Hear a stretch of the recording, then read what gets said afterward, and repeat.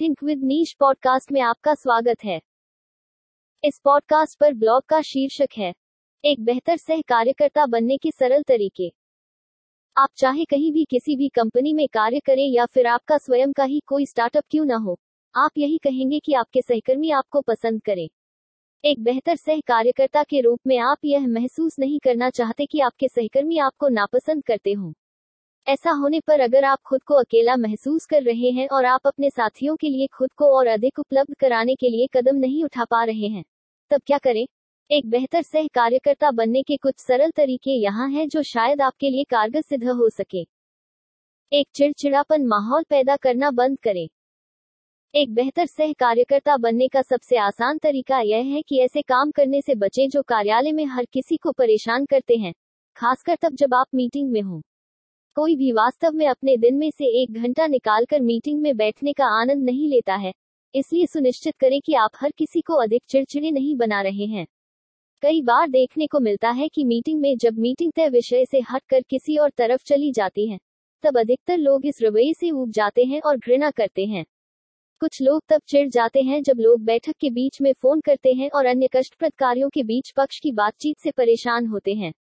आपके सहकर्मी ऐसी बैठकें और बातचीत चाहते हैं जो केंद्रित, उत्पादक और दिलचस्प हो, इसलिए सुनिश्चित करें कि आप सभी के अच्छे पक्ष को बनाए रखने के लिए सकारात्मक योगदान दें। 2. कड़ी मेहनत करना है लाभकारी। अपने सहकर्मियों को प्रेरित करना आपके विचार से आसान हो सकता है।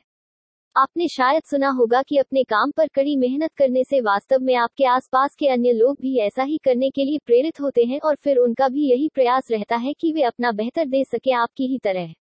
इससे वे आपके समीप भी आएंगे और एक तरह से सहकर्मिता का भाव भी उत्पन्न होगा।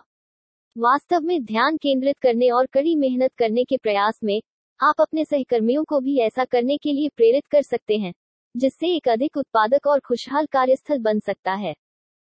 3. अपना रवैया समायोजित करें। इस बात में कोई दो राय नहीं है कि आपका रवैया आपके सहकर्मियों को भी प्रभावित करता है।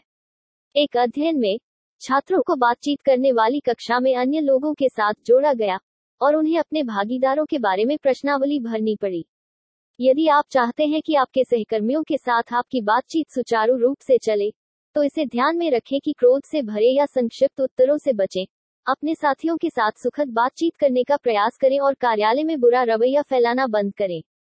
यदि कोई सहकर्मी आपके प्रति असभ्य है, तो सचेत रूप से प्रयास करें कि आप दूसरों के साथ कैसा व्यवहार करते हैं, इसे प्रभावित न होने दें। 4. बहाने बनाना बंद करो।